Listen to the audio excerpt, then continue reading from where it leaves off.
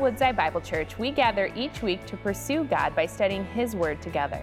As we've turned the page to a new year, many are wondering what will come next and how to navigate it when it does.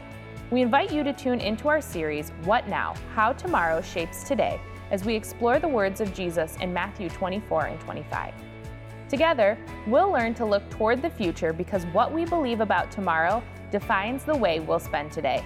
Let's discover God's answer to the question on everyone's mind. What now? So we've been asking this question over the past few weeks, haven't we? This same question over and over. Are you ready? Are you ready? Are you ready? Which freaks you out a little bit inside for some of you. Getting a little anxious, right? Are you ready? Are you ready for school? Did you get your shoes and socks on? Are you ready? Are you ready for graduation? Are you ready for that? Did you pick your college yet? Are you ready? Are you vacation planning? Did you get married yet? Where's your kids? Do you got grandkids? Are you ready? There's something that's getting ready to happen in the world. We don't know what it is, but it's going to be tragic. It's going to be awful. Are you ready? And so culture just starts to pelt us with all these questions, and you're like, I'm freaking out a little bit inside. You need to simmer down, right? You just need to get your horses under control because you're making me way anxious and uptight when, as followers of Jesus, there's one question that we should be wrestling with, and that's, are you ready for the return of Jesus? Let's take our Bibles and open up to Matthew chapter 25 this morning. Matthew chapter 25, verses 14 through 30 is where I'll be. So a few weeks ago, we read through Matthew chapter 24, where Jesus says, therefore, you must also be ready, for the Son of Man is coming at an hour that you don't expect. He says, you're not going to know what time, you're not going to know what day, so you just need to get ready. And so that leaves us asking the question, how do I do that? How do I go about getting ready? And so Jesus gives these four parables through Matthew 24 and 25. He gives the thief in the night, the faithful servant, the 10 virgins, and the talents. Last week, we looked at the parable of the 10 virgins where Jesus says you need to be prepared to wait patiently. Last week, we talked all about patient waiting. This week, we're going to talk all about what it means to wait diligently. Diligent waiting. And that brings us to our big idea today. As Christians, as followers of Jesus, we faithfully serve the Master, our Father, our Lord, our Savior, and our King. So Jesus makes this point again and again in the parable of the talents. If you're joining us for the first time, let me set the stage for you. Because this is in the final days of Jesus' life before the arrest, before that Last Supper, before the trial, the crucifixion, the resurrection, and the ascension, right? These are the final days of Christ. He's just been in Jerusalem. And when Jesus was in Jerusalem, he went to the temple, and that's where he pronounced judgment on the scribes and the Pharisees. As they were walking out of Jerusalem towards the Mount of Olives, this is the Olivet Discourse, Jesus is walking toward the Mount of Olives. The disciples were like, Jesus, did you see those buildings?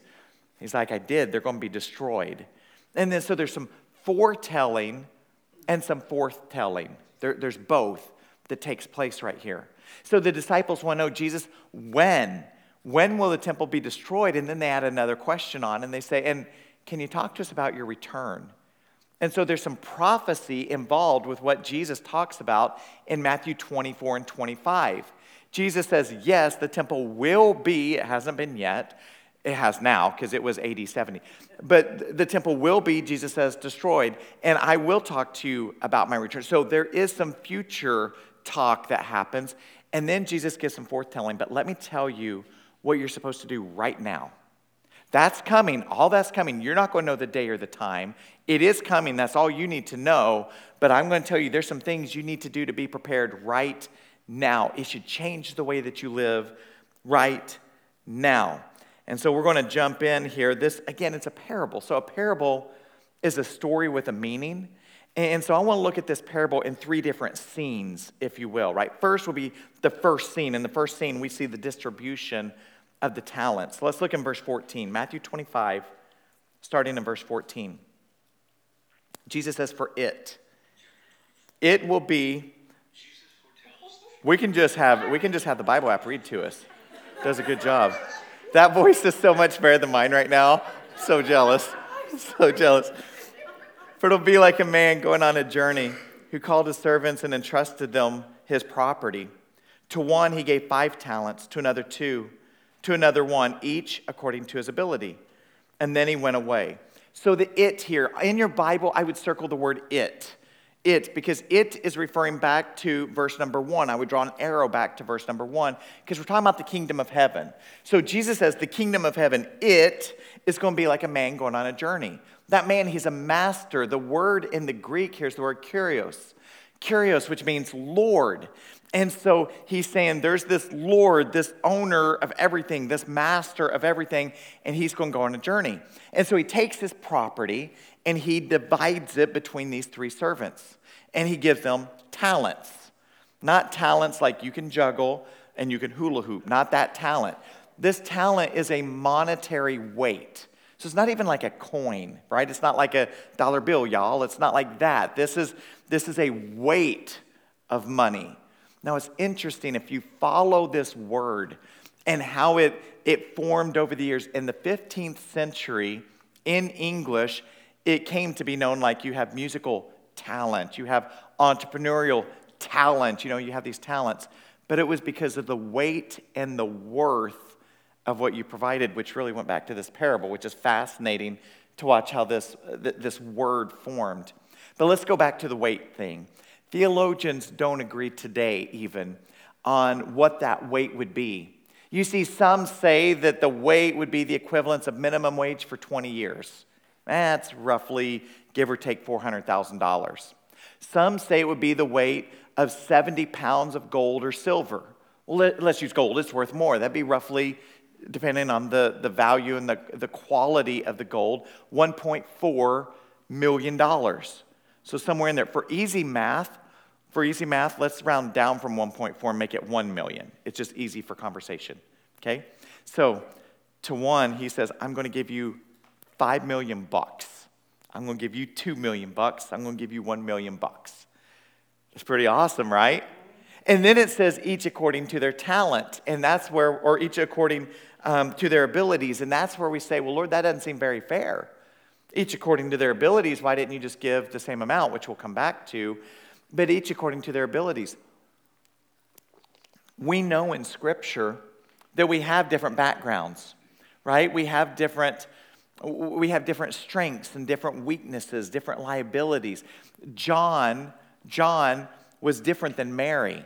Mary was different than Thomas. Thomas was different than Peter. All of them together, though, were living in a way to continue to grow the kingdom, right? All of them had that same calling to know the Lord and to make him known. All had that same thing in common. Now, the problem comes when we start to look over our shoulder. Church, that comparison game, it's not just dangerous, it's pretty gross. You see, if I went to you right now and I said, hey, I've got a gift for you. It's for you. I'm going to give you $1 million right now. You'd be pretty pumped, wouldn't you? You're like, yeah, I'm paying off some of my debt. I'm buying some Chick-fil-A. Not today because they're closed. It's Sunday, right? But tomorrow I'm buying me some Chick-fil-A. I'm going to invest a little bit. I'm going to save some, I'm going to be a big tithe. That's going to be a nice tithe, Pastor. That's going to be good, And so you're going through all of that in your head, and you're real happy until you find out that the person next to you, I went and sat down next to them. And I said, hey, I'm going to give you $2 million. I'm going to give you $2 million right now. And all of a sudden you're going, but why'd I only get $1 million? You felt great about your $1 million till you found out I gave them $2 million. You don't feel so good about your $1 million anymore. And you're like, but they got $2 million. And you feel cheated somehow. And then you get in your car and you go home. And as you're pulling into your driveway, your neighbor comes running out, pumping their arms in the air. And they're so excited. And they're like, hey, your pastor called me. And you go, but my pastor doesn't know you. And they go, I know. But he gave me $5 million. I'm so excited. You're going to go, oh no, like there's something wrong with this picture here. Comparison gets pretty gross. Now that's a lighthearted example. Here's a little bit more personal example, because I'm just going to tell you, I think what happens is we look at, maybe you don't, so I should stop saying we, and maybe I should just admit some stuff to you. Sometimes I look in the mirror, and because of comparison, I say, am I a 5-talent person? According to ability, am I a 2-talent person? Am I a 1-talent person? And a lot of times because of comparison, I start to see my own value and worth. I must be a 1-talent person. Because I see y'all, I watch you. And I joke about it, I do, but it does secretly bother me that it should take me 2 to 3 weeks for my shower project. And here we are, month 3 or 4 or whatever, and Amy still doesn't have a shower, right? And I whacked my head. I was trying to grout it. Like, can y'all see this right here? How do you cut your head open grouting your shower? Like, how's that even possible, right? And so, like, I realized, like, this is ridiculous. Why can't I just do what everybody else does as easily as they do it? Had to go buy a whole nother back grout because I screwed it all up, right? And I look at the other campus pastors, and here's what comparison does. I look at some of these guys, and just so you know, at Woodside, we have some incredible theological minds, some incredible writers, some incredible preachers, some incredible pastors. And that whole thing of comparison, I think, robs us from seeing God the way we should, because he is the good gift giver, isn't he? It all belongs to him. None of it's ours anyway. It's all the Lord's. And I think when we own that, it puts us in a much healthier spot instead of the comparison game to look at God and to realize who he is and what he has given. And as far as giving equally, well, Matthew 20 gives a parable about that, and we didn't like that parable either. This is the parable of the laborers in the vineyard, and essentially what it says is there's some workers. Some of them go out and they work all day long. All day long. Some of them just work that very last shift. And it says that they got paid the same. So let's say it this way. You got up and you went to work at 6 a.m. and you worked till 6 p.m. And then there were other workers who showed up at 4:30. They worked for an hour and a half, but they got paid the exact same as you. Well, you don't like that either, do you? You don't like that very much. And here's what Jesus says. Jesus says, am I not allowed to do what I choose with what belongs to me? Or do you begrudge my generosity? So the last will be first and the first last. Maybe we should look at it this way. You'll never diligently serve the Lord when you're dissatisfied with his generosity. You'll never diligently serve the Lord if you're dissatisfied with his generosity. Church, there is that place for every single person in this room that we have to just say, Lord, you are good.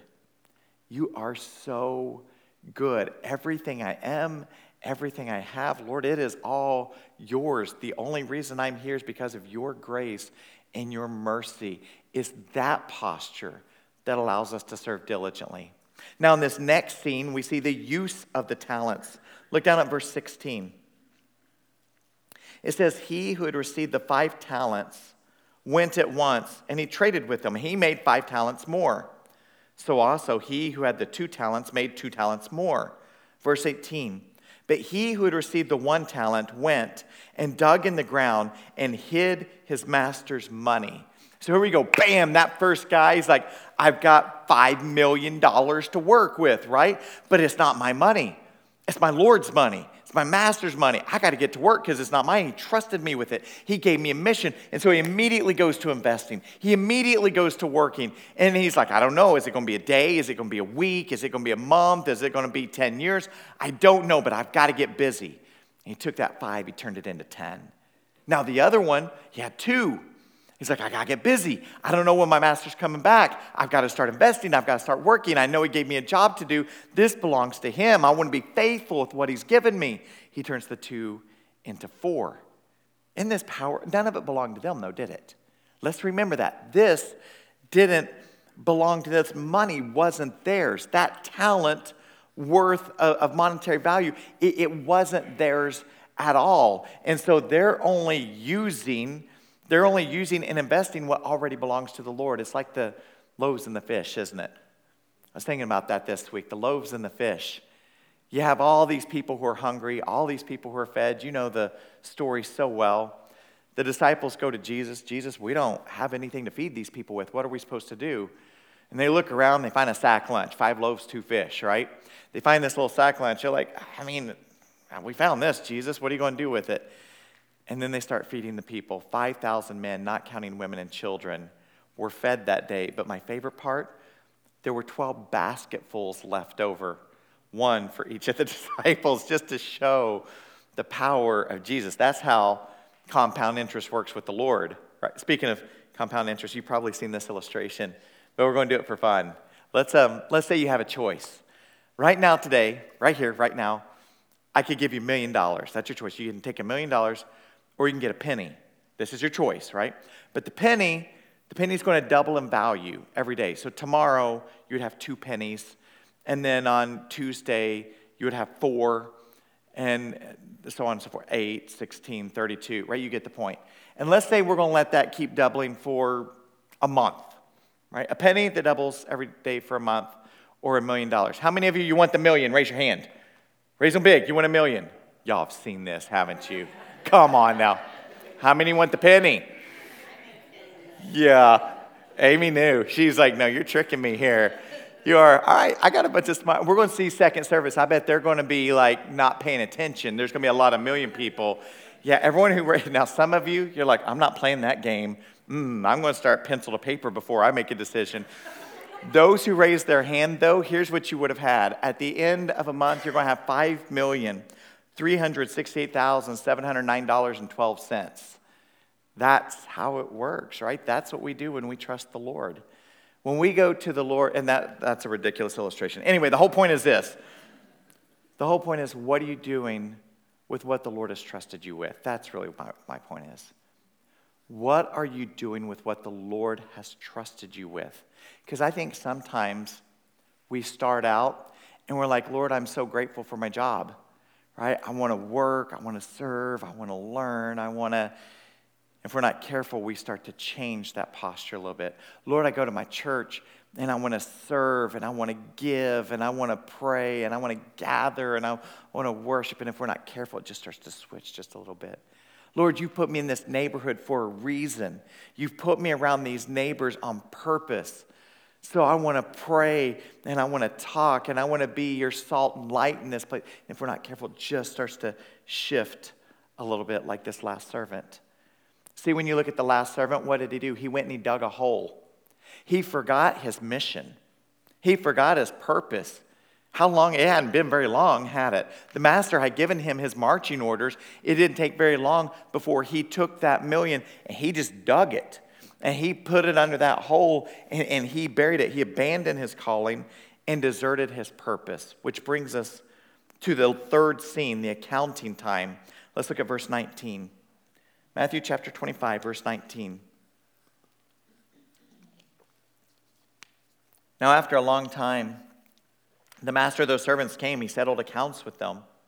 And he who had received the 5 talents came forward, bringing 5 talents more, saying, Master, you delivered to me 5 talents. Here, I have made 5 talents more. His master said to him, Well done, good and faithful servant. You've been faithful over a little. I will set you over much. Enter into the joy of your master. And he also, who had the 2 talents, came forward, saying, Master, you delivered to me 2 talents, and I made 2 talents more. His master said to him, Well done, good and faithful servant. You've been faithful over a little, I will set you over much. Enter into the joy of your master. So the master comes to settle accounts. His accounts, because it's all his. Just so we're clear, it is all his. And I think that's where we get tripped up. Because sometimes I think what we do is we look at the Lord and we're like, okay, Lord, this is what I started with, but I worked. I rolled my sleeves up, or I went to school, or I built the resume, or I built and so whatever fruit is there, well, Lord, that's mine, right? Because I did it.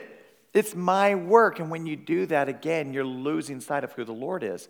Every good thing, church, comes from the Lord. Isn't that what James says? James chapter 1, verse 17. Every good gift and every perfect gift is from above, coming down from the Father of lights, whom there is no variation or shadow due to change. Church, God is good. He is always good. And that good fruit that's produced in your life, that all belongs to Him. And when you let go with your hands, see, when you say, Lord, everything I am, everything I have is yours. We have 4 people being baptized today over the next 2 services. That's exactly what that symbolizes. They're going to go under the water and stand with Jesus in His death and His burial. They're going to come out of the water and stand with Jesus in His resurrection. It's where they open their hands and they say, Lord, my whole life is yours.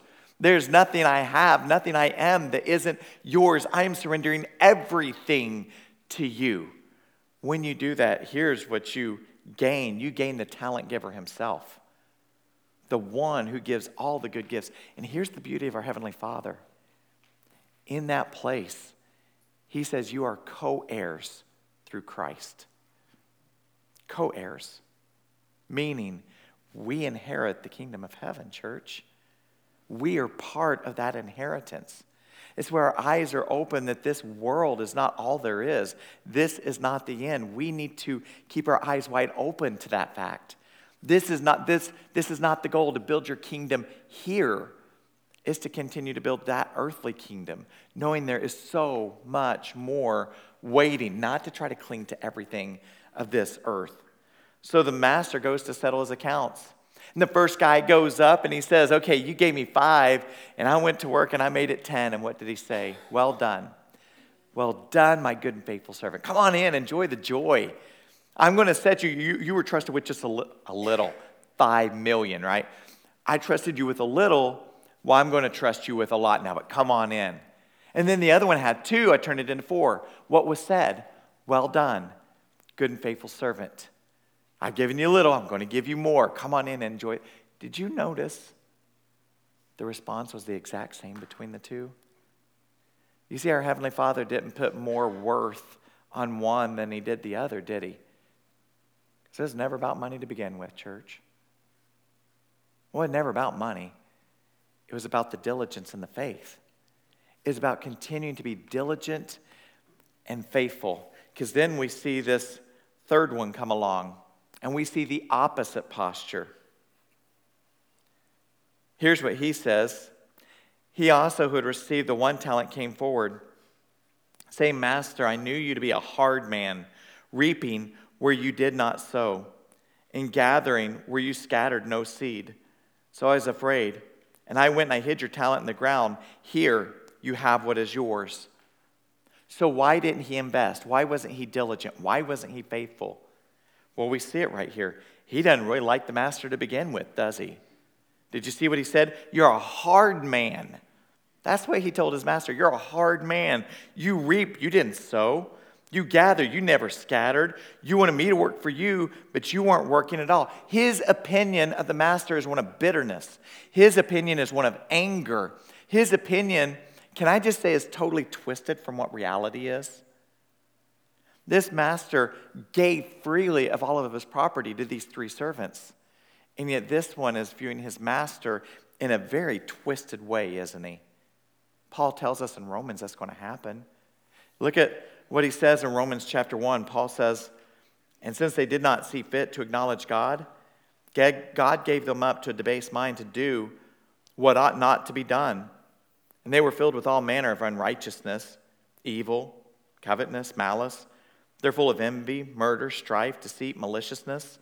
They're gossips, slanderers, haters of God, insolent, haughty, boastful, inventors of evil, disobedient to parents, foolish, faithless, heartless, ruthless. Now, I'm not one who stands up on a normal Sunday morning and says, church, look at all the signs and and yet I look at the Word of God, inventors of evil. Have you seen any of that in our world lately? Where it's almost like we're inventing evil that was never even there before. 20 years ago, this wasn't a thing, and now it's a thing. Disobedient to parents, faithless. The faithlessness of our world around us today. And maybe I should stop saying the world around us today. Maybe we should just look in the church. Are we a church of faith? Do we continue to live out the calling that God has given us to?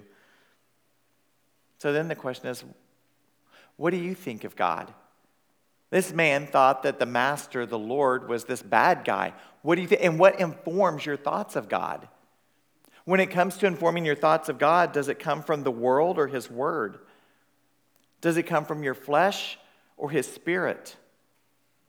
Does it come from the cross or does it come from the empty tomb? Is it your resume or the work of His Son? What's informing how you think about our God? So the servant here clearly doesn't care about the approval of the master. He didn't want the approval of the master, so look what the master says in verse 26. But the master answered him, "You wicked and slothful servant, you knew that I reap where I have not sown and gather where I scattered no seed. Then you ought to have invested my money with the bankers, and at my coming I should have received what was my own interest. So take the talent from him and give it to him who has the 10 talents. For to everyone who has more will be given, and he'll have an abundance. But from the one who has not, even what he has will be taken away. And cast the worthless servant into outer darkness, into that place where there'll be weeping and gnashing of teeth. So instead of joy, he receives condemnation. Instead of being welcomed into fellowship, he's cast out. Instead of extra responsibility, he's stripped of responsibility. This is Jesus saying to his disciples, I've given you a gift. I've given you the gift of the gospel. You know the ways of the kingdom of God. But this treasure isn't for you. It's not for you alone just to hang on to and hoard and bury and keep a secret. Church, it's the same for us. Now, we are excited, right? We are excited. We're excited about baptisms today. We're excited about the coming of Easter. We're excited about this. And I know you are going to be inviting people to Easter. I know you will. I know for Mother's Day, you're going to be inviting people to show up to that building for Mother's Day. I know you will. A couple weeks after that, Pastor Steve will be here, Pastor Chris. They want to pray for us in the space. I said, take Mother's Day to be at your campus. Come on, a few weeks later, we'll still be here, right? And you can pray for us then. And so, and I know you'll be inviting people. That'll be a big day for us. We're going to bring in the workers, and we're going to celebrate the work that's taken place. That's appropriate, and that's good. But can I just remind us that the church isn't the building? Church has never been the building built by human hands. God's dwelling place is here. It's among us and with us. This is the church. And we have a responsibility not to bury this incredible gift that God has given us. And so it's where we say today, Lord, I got to get busy today because I know you're coming. I don't know what time, I don't know what day, I don't know what hour, but I know you're coming. And so I want to be ready. This is where we say, Lord, open my eyes. Help me to see my neighbor the way that you see my neighbor. Don't let me become callous to seeing them. My own family. Lord, I got some people in my family who need you desperately. They don't know the truth of your gospel. We show me how to continue to press in and speak truth there. Lord, I got some friends that I really like. I love them. I know I don't love them as much as you love them, but Lord, I love them. They need salvation in Christ. Church, let's not bury a treasure that's been given to us because we think maybe he'll come back, maybe he won't, we'll see, but probably not in my lifetime. Let's continue to be real busy building the church. Father, we do thank you. We praise you for who you are and what you've done. Lord, the way that your word continues to sharpen our hearts, to renew our minds. Lord, I know that there's people in the room right now that maybe they've been going through a season and they've started to drift from the mission just a little bit. It's so easy in today's world to become consumed with what's going on with health, what's going on with politics, what's going on with sports, what's going on with what's going on. But Lord, let us continue to be laser focused on the calling that you've given us. You told us to go and to make disciples of all the nations and baptize. We're so thankful to be able to baptize today. You said to baptize in the name of the Father, the Son, and the Holy Spirit, and to teach everything that you've commanded. Lord, let us be faithful to continuing to teach. From the youngest child to the oldest adult, let us never grow weary or tired of that mission because we know you're with us always to the very end of the age. Lord, I pray for those in this room that maybe they've never surrendered to the Lordship of Christ. This is such an exciting time, such an overwhelming time because we get to see your goodness and your grace in such a powerful way. I think sometimes when we go through the trials like what we've been through this past year, it just opens our eyes even more to how good you are. So Lord, for those who maybe they've never surrendered, I pray that today they're able to throw open their hands and throw open their hearts and say, Lord, I don't want to worship the thing that shines anymore. I'm surrendering to the Lordship of Christ. I'm surrendering to the truth that Jesus came and he lived and he died and he lived again. And that I can have new life because of my faith in Christ. Lord, continue to renew us and strengthen us. In Jesus' name we pray. Amen. Amen. Thank you for joining us as we study God's Word together. We would love to hear how God is moving in your heart and get you connected into the Woodside Bible Church family. Head to woodsidebible.org/connect to introduce yourself to us today.